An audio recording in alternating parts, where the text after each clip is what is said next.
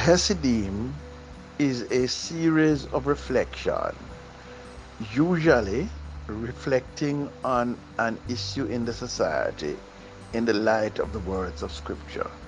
You're welcome to join us each time and to send your questions or comments by way of a voice note. Look forward to hearing you and speaking with you.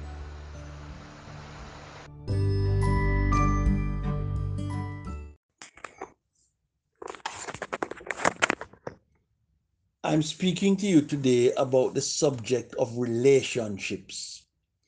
The Minister of National Security put on the table his new name for domestic violence, which according to him is driving the national crime statistics. He's calling it acquaintance violence. At the base of our problems is the culture of aggression, self doubt, and greed, which has become the new normal in our country. Beyond that, however, the problem of relationships is made worse by the shortage of good example and moral leadership. It is first a collective problem before it is an interpersonal problem. Many churches appear to have taken their cue from the protocols from the pandemic to close down operation and are operating on a skeleton um, infrastructure.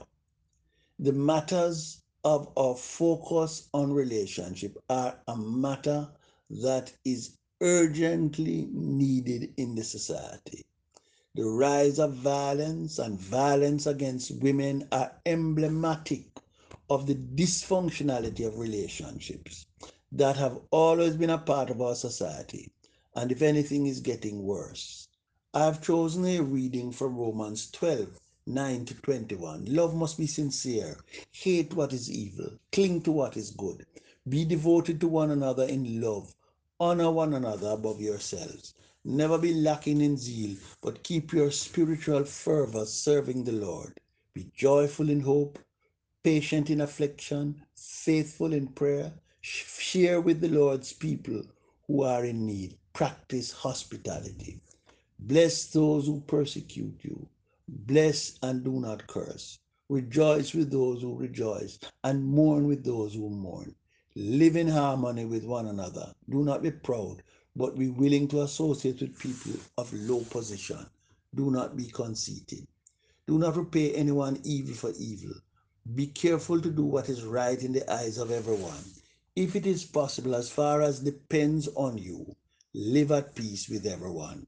Do not take revenge, my dear friends, but leave room for God's wrath, for it is written, "It is mine to avenge, I will repay, says the Lord." On the contrary, if your enemy is hungry, feed him. If he is thirsty, give him something to drink. In doing this, you will heap burning coals on his head. Do not be overcome by evil, but overcome evil with good. When I was a small child, we learned to set the table. Our house had a dining table. It had tablecloth even made of plastic.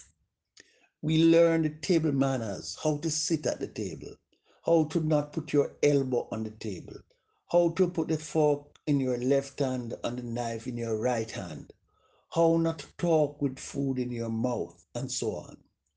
This passage is a kind of Christian etiquette training.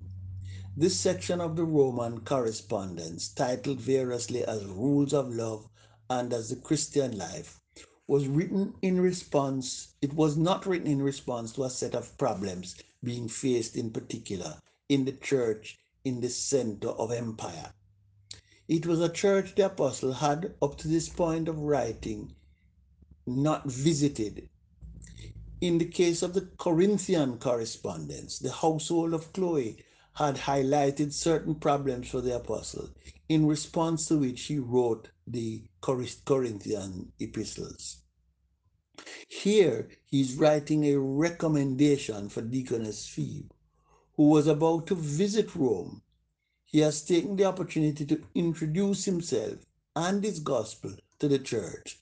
It is a kind of piece for an audition or interview, or still better, a magnum opus. Here he is, interacting with the matters arising from God's mercy poured out in Jesus Christ on the Christians. It is the further and better particulars of what it means to be a Christian. Christianity 101. What a Christian community and a Christian church is. He gives approximately 20 complex commands or instructions. He makes it clear that the Christian life is not a free for all. It is a structured and it is an ordered life. It operates on values and principles with a sense of the ideal. It is not improvised. It is incarnated and it is ordered. There is an ethos that is Christians, and it is other than, different from, and better than what is abroad in the rest of the community. It blazes a trail. It sets a standard. It raises a high watermark of conduct in the world. It does not copy what is around it. It does not do it for the likes. It is in a lane of its own. If you wade through what Paul has to say about Christian living in the world, in its collective expression, it is not individualistic. It calls for accountability. It calls for reciprocity. And it calls for mutuality. And it calls for there to be harmony. The church is a space for social cohesion. People get along in church. If there is one place for bad blood to end and for bad mind to end, it is church. We have the tools of forgiveness and the foundation of love and the prompting of spiritual fervor serving the Lord. It does not matter how abusive the relationship out of which you have come or how difficult your circumstances have been. In Christ, you can rise above them in your conduct. You do not allow the world to squeeze you into its mold, but you are transformed by a renewed mind, and you will be informed by the will of God. The list of items here make no comment on the state of the church's finances or building program. Its focus is on character and on relationships. These are not things that need to be altered by the protocols for the pandemic or to be put on pause once the church is under lockdown. In fact, they have a heightened role in these difficult times. Allow me to pick out a few of them to focus on. One, never be lacking in zeal, but keep your spiritual fervor serving the Lord. Paul calls on us every day, in every way, wherever we are, to serve the Lord. Serving the Lord is the watchword and talisman of our lives. It explains everything. It is not our political program or our investment strategy. It is what we are and it is what we do. White evangelicals in the USA are pushing back against the vaccine, not because of their faith, but because of their politics. One's political commitment is now becoming one's most basic and primary commitment. It ought to be our relationship with God in Christ. When serving the Lord is what we do, we will be driven from within. We will be guided from above, and we will be assisted and accompanied along the way, along our journey. We do not want to be lacking in zeal or fervor. We will serve God through thick and thin, no matter what. Others may serve mammon, others may serve men, still others may serve themselves. But as for me and my house, we will serve the Lord. The essence of the further and better particular of being a Christian is to serve the Lord That is the matter arising. Two, live in harmony with one another. Do not be proud, but be willing to associate with people of low position. Do not be conceited. This command is repeated. It says, as far as lies within you, live at peace with everyone. It implies that this table manners of Christian living requires us to get along with the full range of people in the world. It calls us to get along with little people, people who have nothing to bargain with but their own humanity. It calls us to get along with difficult people who are hard to please, people who make trouble, people who are difficult to understand, people who are high maintenance, and to get along with people who are downright evil. They do evil and they do evil to you. People who hate you. The Christian life is a high watermark in which we find a way to get along with them. We learn when to cover our mouth, when to speak up. We learn to pray for them, to offer a kind word. We have an image of an inclusive community. It is a space in which persons are preferred and treated with hospitality. They are given the benefit of the doubt. It is a space where persons are treated as valuable members of the community. Cheers, theme song. We learn how to put ourselves in their position. When I entered my second pastorate, it was at the Portmore Missionary Church. They had teams of young people in their fellowship.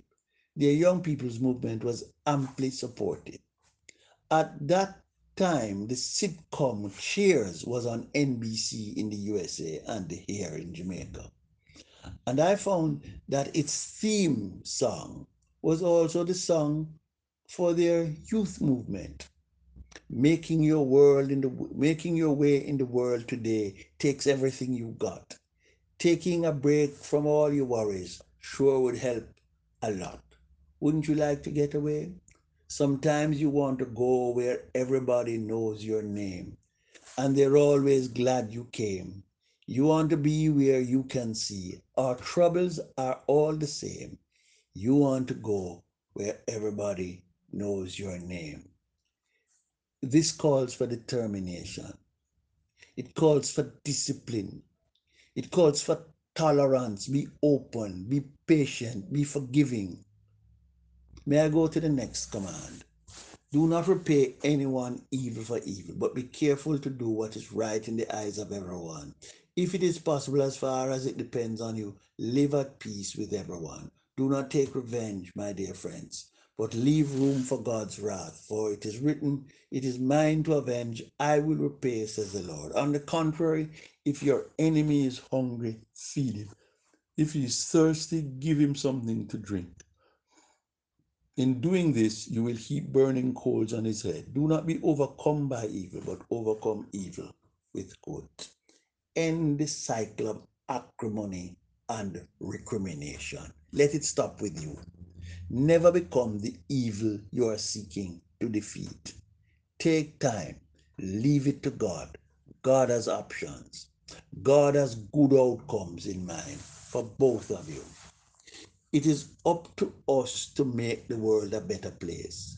This command to love your enemy and to break the cycle of insults and abuse is the most distinctly Christian characteristic. It was first developed by the prophet Elisha as he advised the king of Israel to treat kindly the enemy soldiers that had become his captives. Give them food and water, and you will have a friend in enemy camp, Elisha told Ahab. It has since then become the best thing that the Christian faith has to offer the world. Love your enemies. If he's hungry, feed him. Thirsty, give him to drink. The world is badly in need of a godly example in relationships. Somebody needs to show the way it in the society, or we are going to bludgeon ourselves to death. Love needs to become the watchword for an entire generation. Let there be peace on earth, and let it begin with me. This ought to be our prayer today and for the days ahead. Amen.